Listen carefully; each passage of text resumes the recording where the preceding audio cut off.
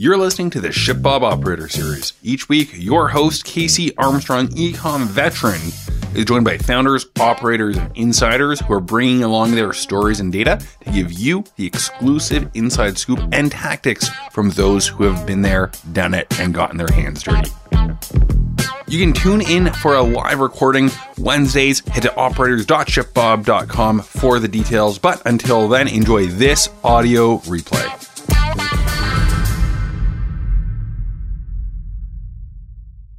Hello, everybody. Welcome back again. This is episode number 9 of our Operator Series. I'm very excited again by the guests we have today.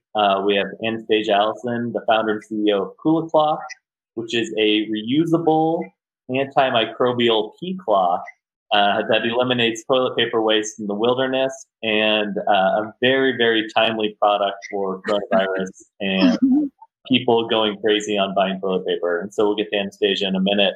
And then we have Lanie. Lanie, please help me if I mispronounce it. Depaquale, which she is the director of digital at Kopari Beauty.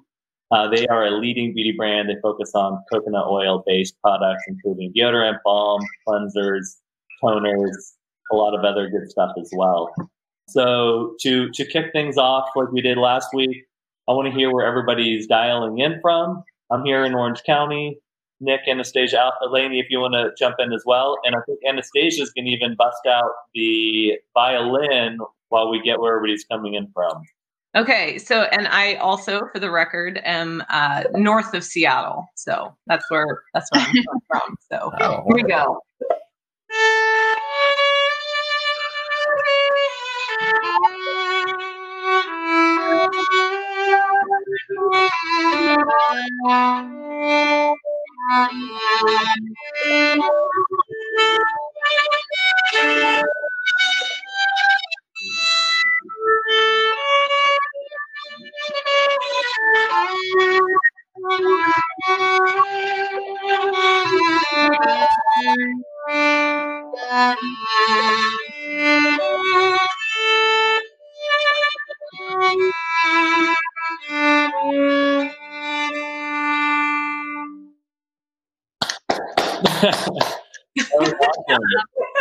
Well done. Let me play. We needed that when things really got bad at the beginning, but better late than never. Yeah. So, thank you. And then we got some Kopari shout outs in the comments as well. Well, that was awesome. Thank you. We've got people from all over. We have people from internationally dialing in as well, which I love to see. So as always, I've got a bunch of questions. We have a bunch of questions from all the registrants in advance. And then please, everybody chime in. Would love to get somebody on stage. Paul, I'm looking at you. I have a bet. I have to win this bet. I know everyone's talking today. I do have a bet with Casey, so I would love to win it. We're in episode 9 heading into Memorial Day weekend. So if we can make that happen, that'd be fantastic. So and we can do another prize. Whoever asks the most questions, maybe they can get one of the coveted Bob sweaters as well. So let's jump in here. So Anastasia, I love to camp. I've got a couple little ones. I've got my oldest son on the camping bandwagon with me. Would love to hear, how'd you come up with this idea? So I am a former park ranger and police officer turned full-time entrepreneur. And many years ago, I started teaching a backpacking class at a women's backpacking workshop. And on my own personal backpacking trips, I was really frustrated. I would go out into these fragile alpine environments and I would just see these toilet paper blooms everywhere. So I started researching leave no trace options. And I found an article about people using a bandana as a pea cloth. And I thought, that's disgusting. But I'm a backpacking instructor, so I'm going to give it a try. So I bought this ugly old piece of fabric, started using it as a pea cloth, and was stunned to find that it was totally life-changing in the backcountry. I wasn't having to pack in and out a ton of toilet paper. And then I also wasn't drip drying, not to get too TMI, but that's not comfortable when you're out in the backcountry for 10 days. So I started carrying around this ugly old piece of fabric, and I was on the Wind River High Route in Wyoming. And I was actually taking a photograph of my scrap of fabric on my hiking pole as a joke to send to a friend. And in that instant, it was like a lightning bolt moment. I just thought to myself, why isn't that a real piece of gear? And I was a police officer at the time, and I wonder if I could design that. I didn't know how to sew. I had no experience starting a company whatsoever. And I went home, did a little bit of preliminary research, and immediately talked myself out of it because I saw dollar signs and a lot of fear. Fast forward to 2017, I essentially had a near-death experience, and those tend to be pretty big wake-up calls for people. And a lot of the fears that I realized were holding me in place from sort of pursuing the things I was excited about were all just manufactured in my head. And I said, you know what do I have to lose? I'm going to just try this thing out and see what I can come up with. And now here we are, a few years later. Kula's been around for 2 years now. I think we've shipped over 15,000 of them all over the world. This is what it looks like for anybody who's never seen one. We actually custom print the product. So one side of the fabric is a waterproof side. The other side is an antimicrobial absorbent side specifically designed for hygiene. So this side is meant to be beautiful. So you see it when it's attached to your backpack and you're hiking, and you would squat to pee in the woods. Use this side just to sort of pat dry.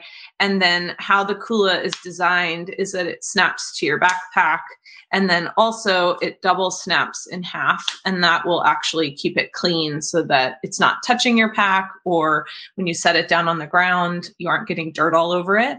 And then one of the things I also noticed is that when I was backpacking with my little scrap of fabric, I would invariably wake up at 2 a.m. having to pee, and I could never find it. I would have hung it in a tree somewhere to dry.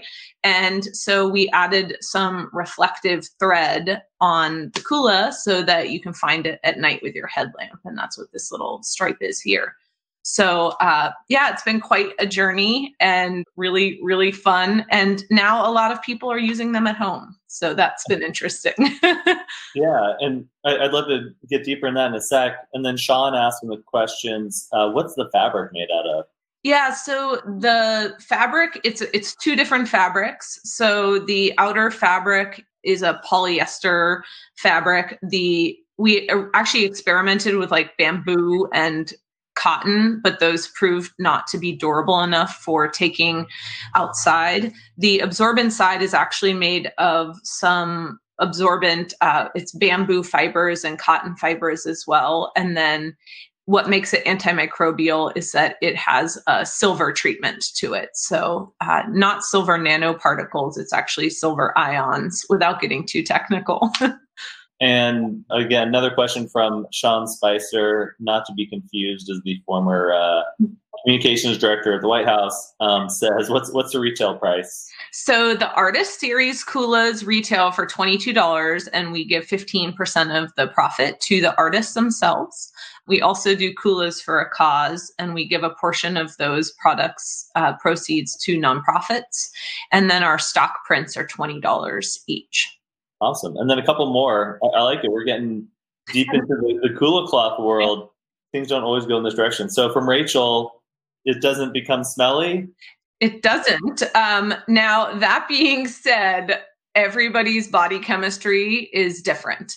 So no product can claim to be completely odor proof. The antimicrobialness of the product does make it odor resistant. And I have people who use it and never notice anything. Now, if you were to take your nose and smush it into the Kula, which I would not recommend, you might notice a smell. But again, any sort of odor is going to depend on personal body chemistry and then also your hydration level. If you're super dehydrated out there hiking on the trail, there might be a different odor than if you're super hydrated. Perfect. Well, thank you. And then Shannon asks about manufacturing. John asks around advertising. Great questions. We're going to get to that in a minute. And then the last one from Elena, is it washable? It is. So you can throw it in your washing machine. If you do, make sure that you snap the snap so it doesn't get snagged. But what I usually recommend to people is just hand washing it. It literally takes 2 seconds in your sink. I use some sort of a really gentle biodegradable soap, like a Bronner's peppermint soap, put a couple drops on it, rinse it off, and it takes about 20 seconds, hang it up to dry, and you're good to go. In the backcountry, same thing. You just want to be at least 200 feet away from a natural water source because you don't want to be adding any soap or urine or anything like that into a lake or a stream. I have a question. Where were you a park ranger? So I was a park ranger on the Hood Canal here in Washington State, and I did that for about 7.5 years, and then got laid off from that job. And I actually worked for 5.5 years as a railroad police officer, randomly enough. That's so cool. Yeah. Entrepreneur, police officer, violinist. Yeah, that's awesome. And so Lanie, you've been at Kopari for 3.5 years. I've always been very impressed by how you guys have gone to market and the branding and everything. We've seen quite a big surge in beauty products since coronavirus hit. What have you seen from the Kopari angle? First off, I just want to say I love questions, so I'd love to double down on the giveaway. And if whoever wins the most questions, they'll also get like some free Kopari products. Ooh, okay. And nice. the Kula. Yeah. And the Kula. Okay. Okay. Hey, this is recorded, so this is great. All right, so we got a Bob sweatshirt, we got some Kopari products, and a Kula. But for your question, the beauty products, yeah, we've definitely seen, while like some essentials are always, this has gone up during this time. So a lot of our products, like our deodorant and our skin hydrators, like any sort of like body moisturizer, those things have definitely, like search as a general in beauty, those things have gone up right away. So like it kind of like went in ebbs and flows, right? So those types of essentials, like the stock up and save, those things were really hot at the very onset of this. And then people kind of settled into this new lifestyle. And so then they got bored. And now like DIY, like hair masks and face masks and these spa days at homes have really gone up in search volume. So like our coconut face mask went up with sales. So I think we just are, it's like kind of going with what people are thinking about and focusing on during their time and like transferring to a different lifestyle. That's great. Yeah, if you wouldn't mind, if we can get a little bit deeper there, I think it's fascinating. What has historically been a bestseller, and then as things have changed, what have you seen really surge? I'm sure there's a handful of products that were maybe slow movers, collecting them all out of depth at your fulfillment center, and now we're just flying off the shelves. Yeah, that's exactly what happened. So our coconut deodorant has been our number one bestseller since we launched it, and that actually has stayed true through COVID. But then a few of our other products, like our coconut melt, which is just our OG product. It's our 100% organic coconut oil that has, where it had dipped off on sales, has skyrocketed. And we actually went through like 8 months of stock in 1 month. And people, I guess, there are a lot of things here. So we're hypothesizing why, but a lot of it is like that DIY hair mask, those spa days at homes, as well as like hand hydrating. So a lot of people were washing their hands a ton. And so they were looking for some different hydration options. That's great. So I want to get into the marketing angle soon, but something you mentioned here, I'd love to go in from the Kopari lens and then jump over to the Kula cloth world. From a manufacturing standpoint, first, congrats to sell 8 months of inventory in a month is always a good thing to see. Where do you manufacture, and then how are you backfilling all that supply? So touching on some stuff that I don't know a ton about, but we source our coconut oil in the Philippines. And so that's where we get that product. And then we manufacture here in the United States. And so the backfill has been a little bit, this is like, I literally after this, we're going into a meeting to talk about low inventory of some of these now top products. And so we're just scrambling and trying to get that backfilled and trying to source the components and the product. And it's great news that we went through it very quickly, but also from an operations standpoint, it's kind of a nightmare. I bet. Anastasia, what about you? Where do you manufacture and create all the products? Everything's manufactured here in the United States, including the fabric itself. So we have 2 different production studios that we work with. One's in Pennsylvania, one is in Colorado. So our custom, like the artist series like this, these are made in Colorado, and then our stock prints are made in Pennsylvania. Okay, great. And then the fulfillment centers that you utilize with us, with ChipHub, which ones are you in? So right now I'm just in Grapevine in Texas. That was sort of like the most centrally located because originally most of my orders were coming from the Pacific Northwest. When I started this company, if I'm being completely honest, the first advertising I did for Kula was literally posting it to my personal Facebook page. That was it. I mean, we're talking like no clue what I was doing. And so the product and the company itself has grown almost completely organically. And because I am pretty active in the outdoor community here in the Pacific Northwest, in the beginning, we had a very high concentration of sales here. Now it's all over the place. That's great. And then, so if we're going to start going deeper into the marketing side, you mentioned a lot of it was word of mouth. You've seen a huge surge, I know, in the last couple months. So if you could share a little bit more there on where are you seeing this surge? What are some of the interesting things you're seeing? I know that there was a question, let me find it, from Elena. Do you sell bigger ones for dogs? I'm sure you're getting some pretty interesting questions that you weren't expecting a few months ago. So what are you seeing there? Yeah, and I actually have designed a larger Kula. It's not on our website yet. I'm actually also in the process of designing a little bag using our special antimicrobial material that will actually help people carry trash off of the trails. That's one of the big issues is people just leave bags of dog poop everywhere because they don't have anything that they want to put them in to carry it off the trail. So I'm getting all sorts of new product ideas, and people are really excited about finding ways to live more sustainably. And I think that's a shift and also really exciting at the same time.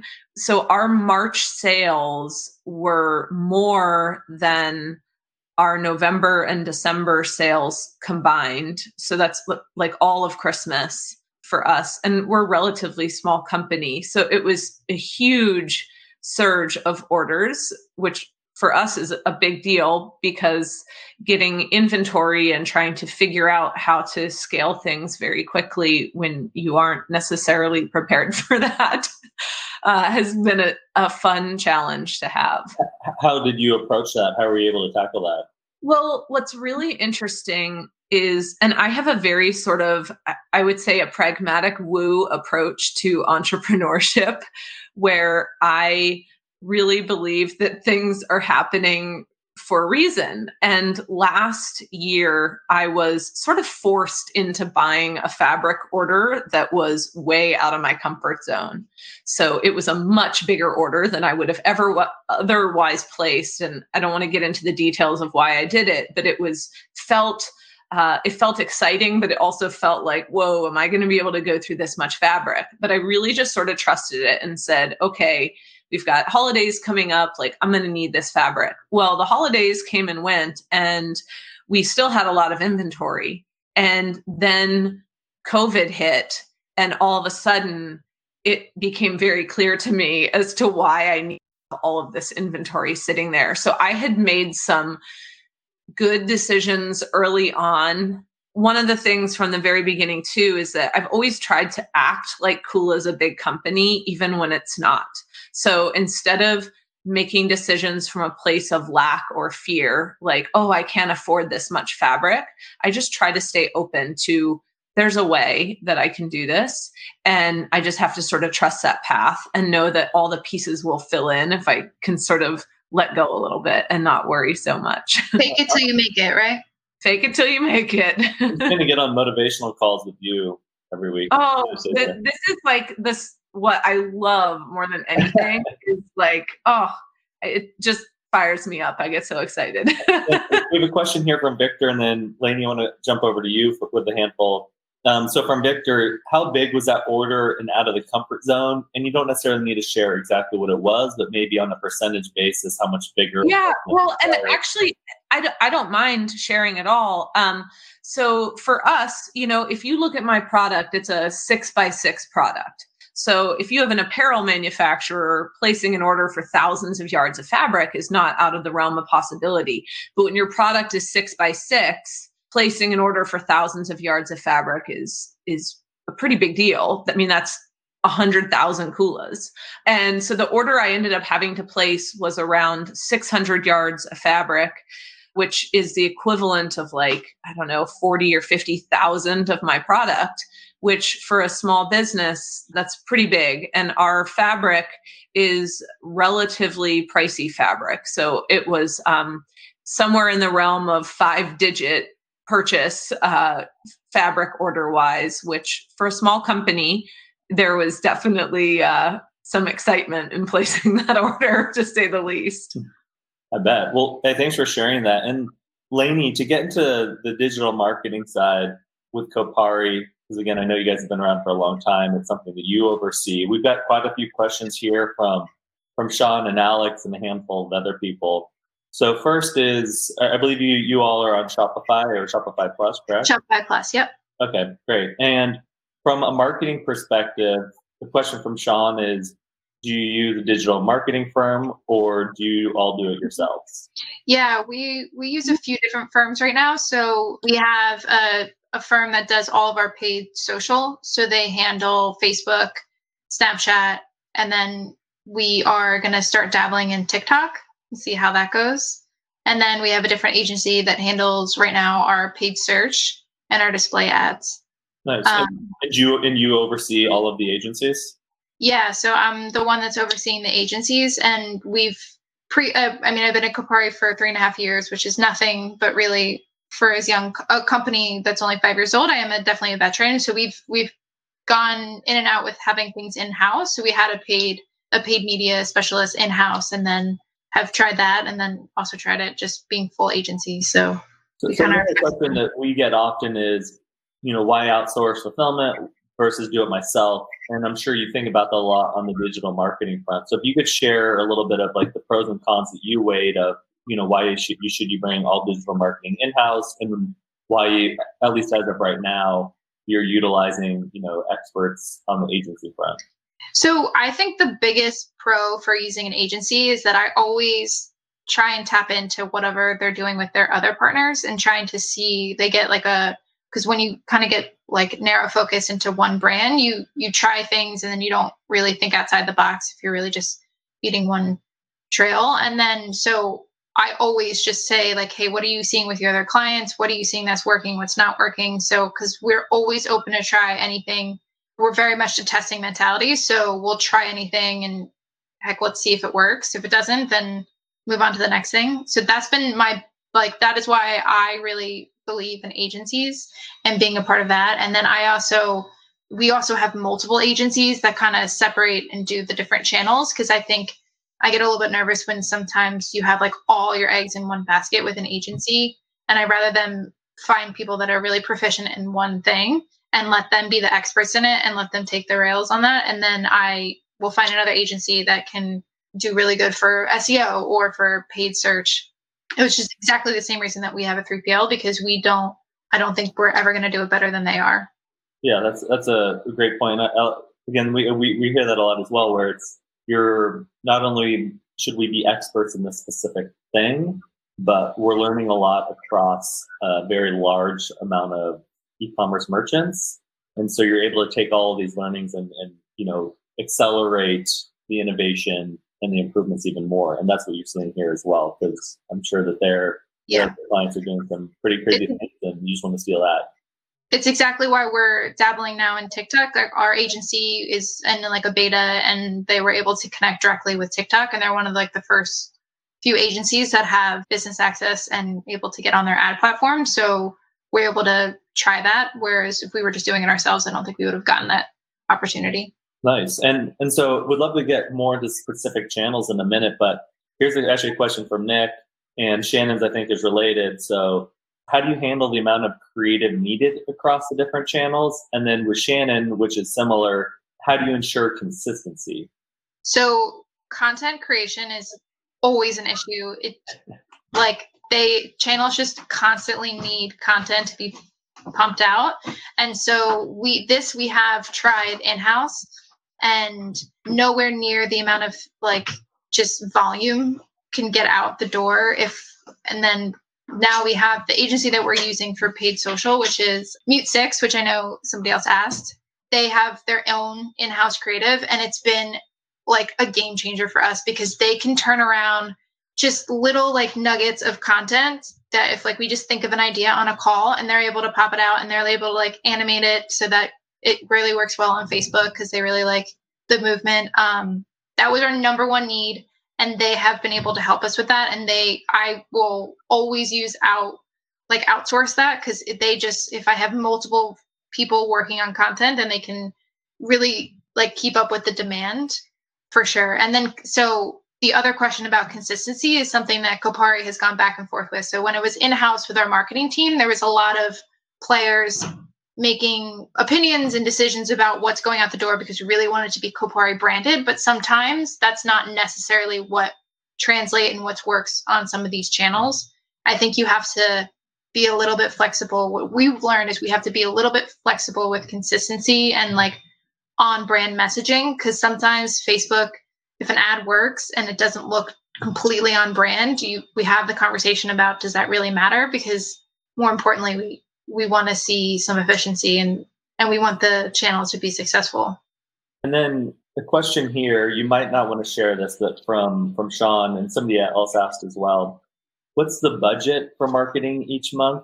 And then maybe if you won't share the specific budget, how you kind of carve up how you spend across the different channels, like you mentioned, in Google, Facebook, etc.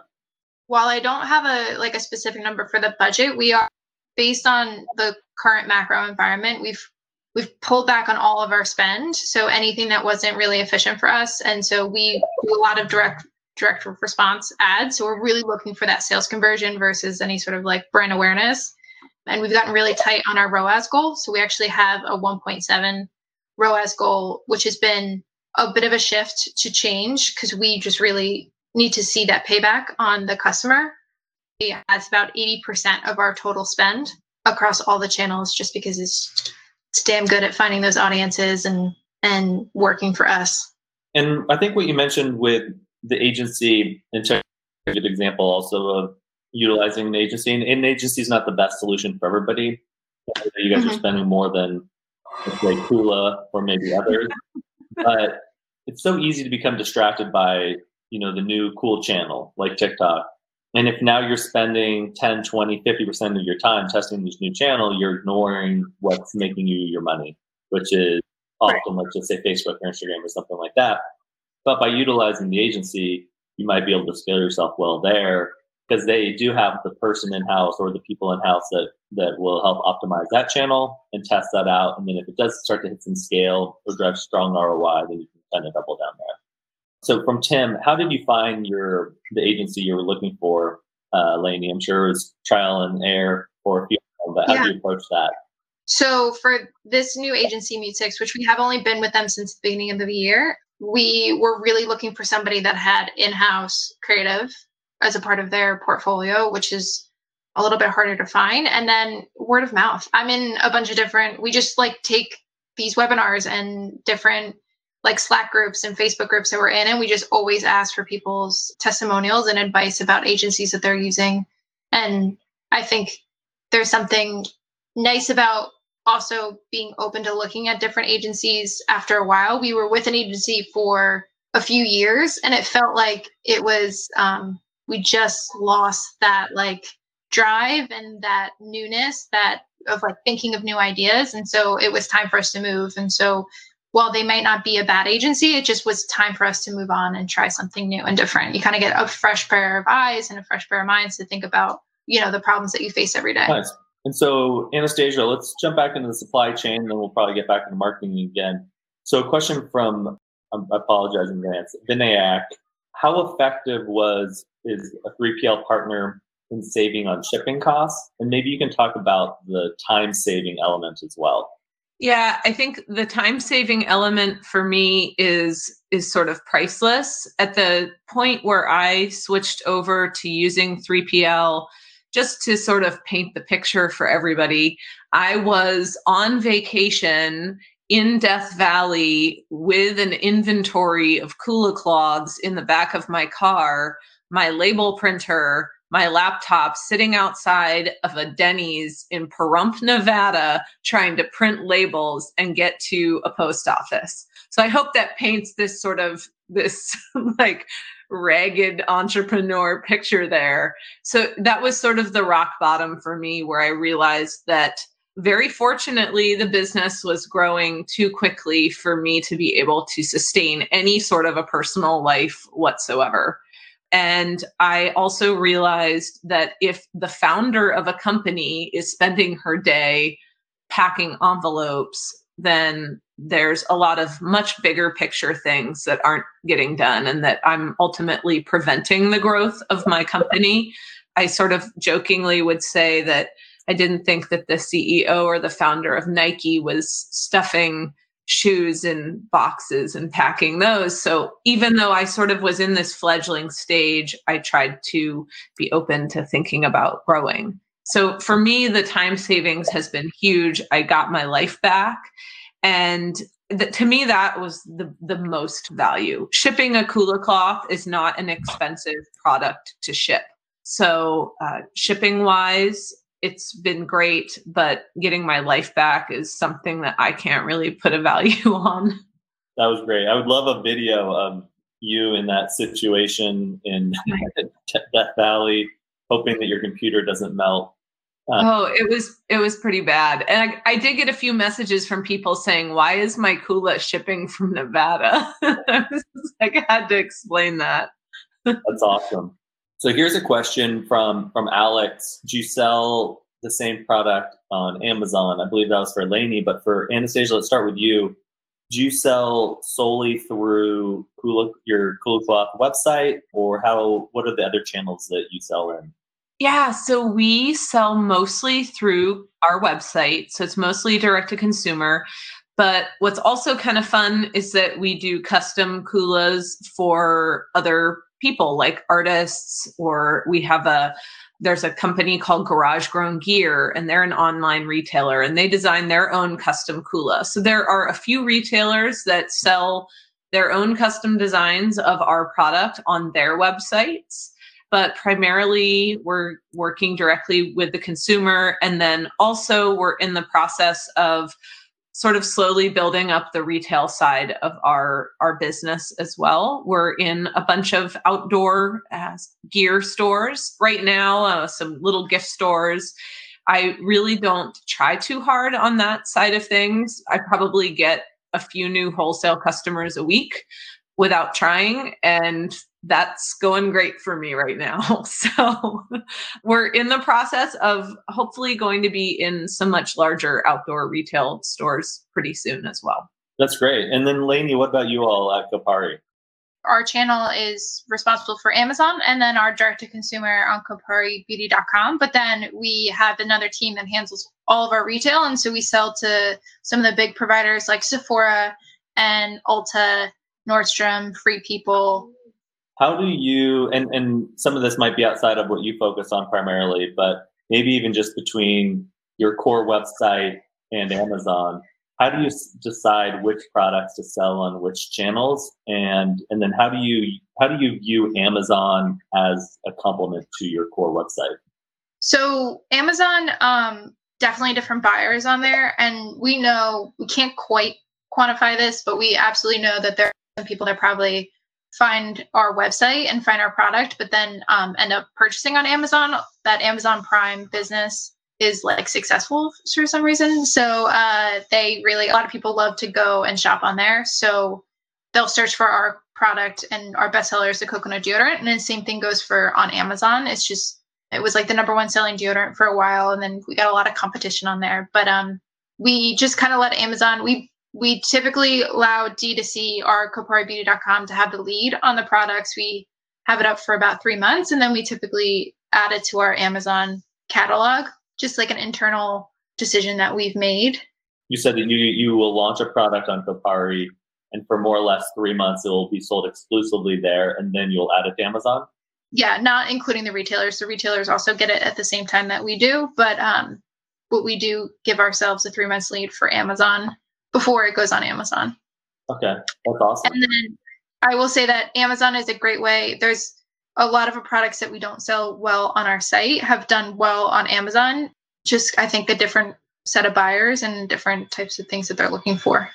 That's interesting. I wonder if that's maybe there's more general search volume for some of those items. And a lot of the kits too, like value kits that Amazon really likes, Amazon buyer really likes. And then just to be transparent, a lot of our holiday kits that run their course on our site actually sell throughout the entire year on Amazon. They just don't care about, we have like a Kiss Me Under the Mistletoe kit that people still buy in January, February, March that just aren't worried about the holiday messaging on the product. Interesting. Probably some interesting psychology stuff to dig in there. So question from Alex, from a profitability standpoint, which is more profitable, Amazon or Shopify? Shopify. Short and sweet. I like it. And then for Patty, how do you split advertising? And maybe, and I might add to this question too, how do you split your advertising push between Kopari.com and your Amazon storefront? And so I'm curious to hear how you split not just the money that you spend to drive the traffic, but also time. So time, and you mean like resources internally, just like managing the store? Yeah. Yeah. So I would say my primary focus, just because will be more towards KopariBeauty.com. There's more value here. Amazon, while it's a great channel for us and it's been really profitable and really successful, there's something about owning a customer through, and then you're able to increase the LTV, and we are able to get them in part of our loyalty program. We're able to email them. So looking at the business as a whole, I would rather them purchase on KopariBeauty.com, just because then we are able to own that relationship. So that's where we spend the majority of our time. In terms of spend, we spend on Amazon advertising as just a percentage of that business. That's how we keep the Amazon spends. And we have, for COVID specifically, Amazon has gone through a lot of ups and downs in terms of like delivery time. And we shifted. So we are FBA, which is fulfilled by Amazon, which allows us to have that Prime badge, but they were taking like months to get the product to be delivered. So we switched to a fulfilled by merchant on some of our products. So then that goes actually from Amazon through our Shopify store. And then we are shipping those products out to the Amazon customers from our fulfillment center. So it's been kind of an up and down type of thing. So we have pulled back most of our spends on Amazon. We were doing a lot of like non-branded terms, and now we are just trying to protect our branded terms. And so we've pulled back spend dramatically. It's only like 10% of the revenue there. So, but we're still seeing success. We're trying to pull spend to really focus on what's working and what's efficient. How did you handle customer communication on those FBA orders when it was taking months to deliver? We just saw sales drop dramatically because Amazon does a nice job of showing the customer upfront how long it's going to take for it to get to them.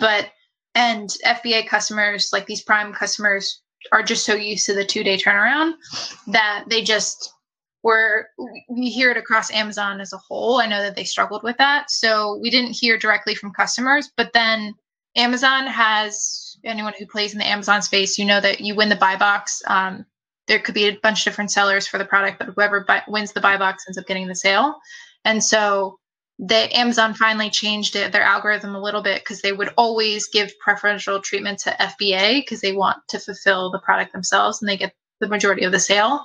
But they were allowing some merchants to do like their FBM, so that just because we were able to turn around and ship it quicker than they were, I think they got a big warehouse shut down in Florida that was really impacting all of their shipments. Interesting. Okay. That's helpful. So we've got some more logistics questions, and then I actually want to get back to some of the retail wholesale stuff, which is obviously in very interesting times right now. So a question from Alex: do you ship Bob to ship FBM? I know Kopari, we don't work with you guys currently, but we do FBM. With Rachel, does ShipBob have a 2-day delivery option? Yes, we do.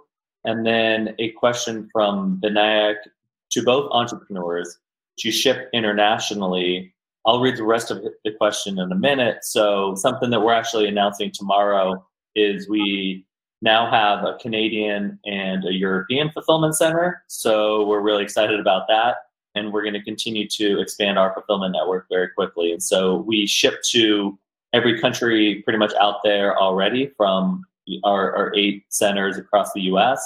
But again, now we have a location in both Canada and Ireland. And we'll probably be adding another one in Europe before the end of the year as well. So excited to announce that. And so back to the question, to ship internationally, how does your 3PL help you optimize cost of shipping there? And how do you manage customs from shipping internationally as well? And so if you guys want to take this even more broadly, just on how you manage international, that'd be great. So Anastasia, you want to start with you, and then we can jump back over to Lanie?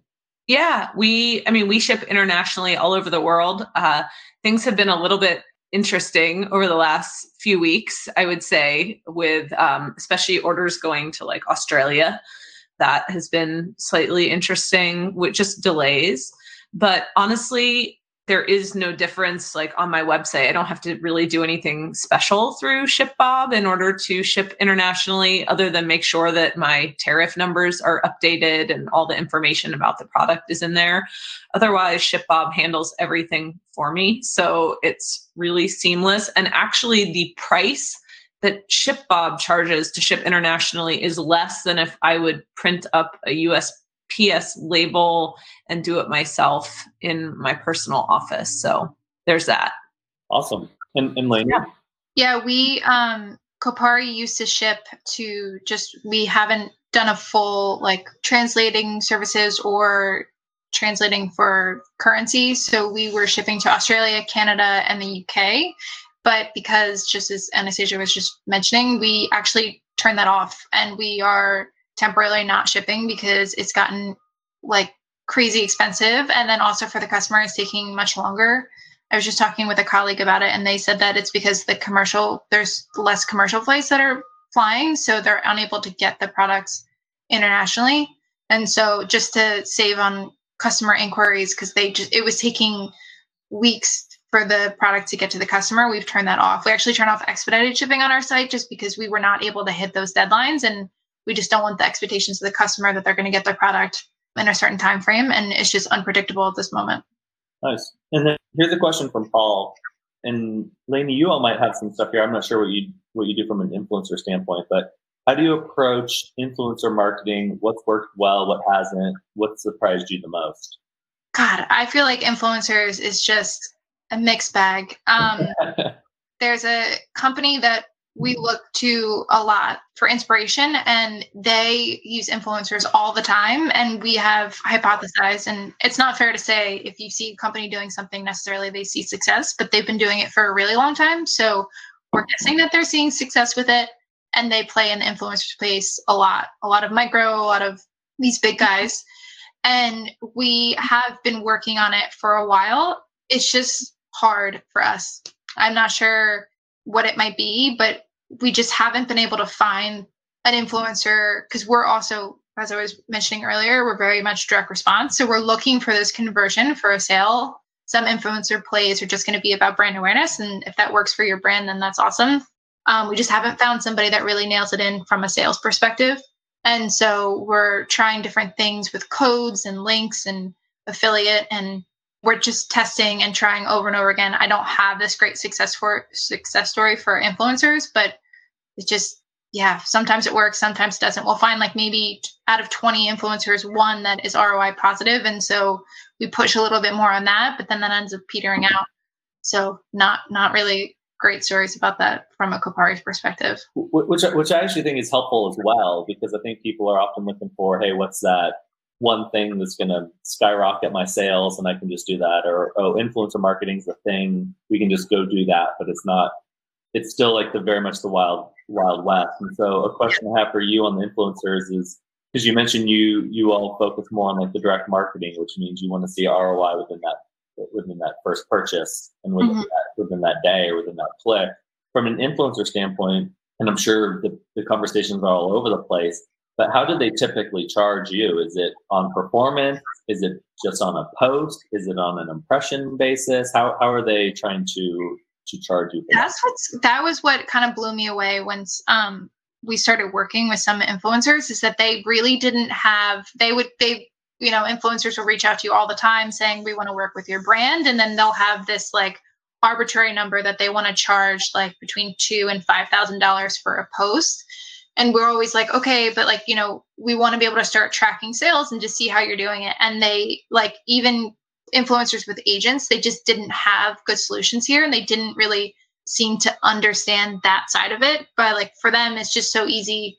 I think some brands just will pay and don't really necessarily look to see how that impacts their sales.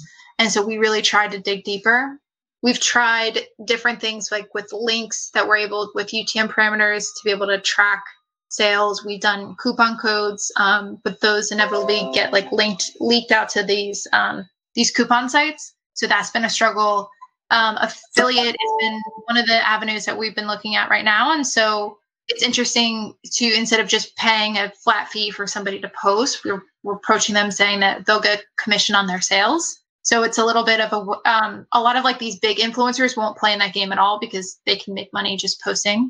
But some of these like micro ones we're able to start there, and then they can prove out that they're successful in getting people to the website and to buying.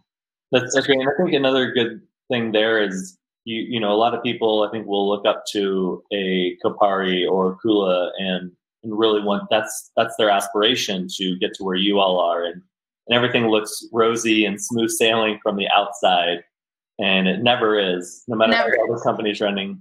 And you have to take a lot of bets, and of course you can minimize your risk, but you have to make some bets and try some new things to see what works, or else you'll never know. And so whether it's influencer, and also just because something doesn't work today doesn't mean it won't work in the future, and maybe the approach of the person was wrong, and so, or the messaging or the product or the timing, and so just something to think about. Yeah.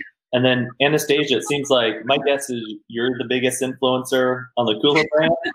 Yeah, you know, so Kula is just this weird anomaly where I have these social media influencers who like advertise for my product without really me having to ask them to do so, and I don't have to pay them. So they've become friends. I guess one sort of woo piece of advice that I would love to give everybody is that you can always find the feeling of where you want to go and like what you want your business to look like. You can find that feeling now. And so what I've tried to do with Kula is that even when I was having one sale a day, I would sit there, and this just probably makes me sound a little nuts, but I would sit there and feel the feeling of like all the thousands of orders that I would someday get, like knowing that those people were out there and knowing that there was a way to reach them and not needing to know how that was going to happen. And I really just like felt the feeling of it and was just totally okay right there. Like it was just felt so good to me that this was all going to happen. And then along the way, I've just watched as the things that I envisioned in the very beginning actually started to unfold for me. So, I mean, I even wrote onto a board, you know, like hiking celebrities using Kula cloth. Well, that happens. I mean, that really happened. I wrote, you know, essential piece of gear on a board. I wrote Kula in REI, and I would just sit there and like find the feeling of it and never need to be somewhere different than I was. And I think that is I feel like in business, we're always looking at where we are and wishing that we were somewhere different. And I think that if we could find the feeling of where we want to go right now, then we're raising up our energy to the frequency of all these crazy ideas that are going to start to come to us. I mean, today I literally launched something called the Kula Academy, and we're like doing classes and getting people involved. We did an online Pictionary game last week for people. So we're doing all these like fun, crazy things. If you looked at our Instagram, you would probably laugh because it's ridiculous. So I just would really encourage people to sort of like have fun wherever they are. And even if you aren't, you know, I'm not even remotely close to as big as where Kopari is. You know, I hear her talking about like having marketing agencies, and I'm just like, oh my gosh, it's like literally me and my sister like doing posts on Instagram. But that's just where we are right now, and that's fine. And I love hearing stories about people who are really successful and knowing that that's all coming for Kula too. So, yeah. I love that. As Nick wrote, he says he's ready to run through a brick wall. So, and I think something you nailed there that I try to do a better job of all the time is just enjoying where you are at that point in the journey. Because a lot of these times you're going to look back on and just be so proud of, or smile on, or laugh at, and be like, what the heck were we doing then? It's how it's going to get you to that next phase. You guys are honestly lucky that I haven't cried yet on this call. Like, when I think about where I was a few years ago, which was a very negative place, and then I just look at, just even being on this call with all of you is like a miracle to me.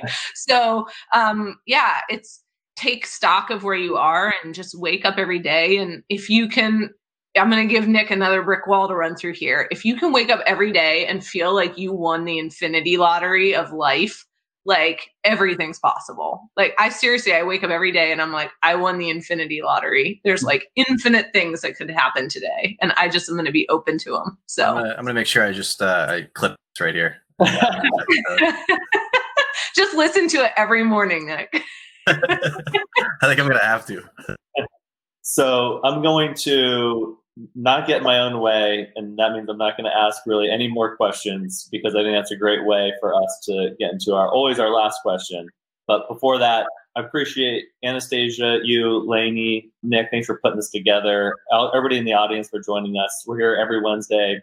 We're going to mix things up a little bit. We're going to actually have our CEO, Drew, join us, and we've got a lot of great announcements coming, and our Chief Logistics Officer, Todd Bills, who is this tall, intimidating operations guru who will hide behind a screen. And so you can all ask whatever questions you want. But last question I have for you all. Anastasia, we'll start with you and then jump over to you, Lanie. And Anastasia, maybe you kind of already answered a lot of this, but what is your number one piece of advice for everybody else, dialing in today? My number one piece of advice is to focus on how you feel, because that's what you're going to attract into your life. And there is nothing more important to me than every day that I wake up and I ask myself, like, what state of receiving am I in today? And if I start my morning off by instantly going into worry and fear, I know that the things that come into my life are going to match that. I think things like meditation or appreciation or gratitude are things that people sort of say, well, I don't need to do that. I just need to get right in there and fix a problem. And it's those little things where you're deliberately and intentionally choosing the energy that you're putting out into the world that dictates what comes back to you. And then give a lot. So I think right now there's a lot of people who are experiencing a lot of fear and they're contracting. And I think that that's taking them out of the flow. And so even when it might feel a little bit uncomfortable to you, it doesn't have to be big. Just keep giving and being of service to others and be kind. I love that. Lanie? Yeah, well, this is my piece of advice, and it's going to sound so much more boring after that one, but mine would be to test. Testing, this is a little bit more business specific, but testing has been our lifeline on Kopari. It's been something that I've just found complete joy in and success in from a business perspective. Is we are just try things and test them, and you're going to hear advice from a bunch of different brands, and like you touched on earlier, they probably maybe don't know what they're doing, but it also maybe works for them, but it doesn't work for you. So we have a testing platform that we've been using, and we will A/B test all the time. Basically, every send, everything on the site has been tested, and just let your customers tell you what they want and what they need and what works for them. Completely agree. And just because somebody does something doesn't mean it's going to work for you. And you never know until you try it. So again, Anastasia, Lanie, really appreciate you taking the time. This was awesome. It was so fun. Thanks for having me. This was very fun. This is awesome. And I'll follow up with the winners. It looks like Sean, Rachel, and Vinayak. I have to double check because there's way too many questions that came in, and I mixed up a couple of Rachels. So I need to make sure. But this is great. We'll follow up with you guys with a cool cloth, some Kopari products, and the infamous Bob sweatshirt as well. Oh. I want to see that next time somebody come up on stage with their Bob sweatshirt too. So, but yeah, definitely thank you everyone. And I'm not sure if Casey, you want to finish off with anything else, but thank you. Thanks for having us, guys. Yeah, thank thanks you everyone. so much. So fun.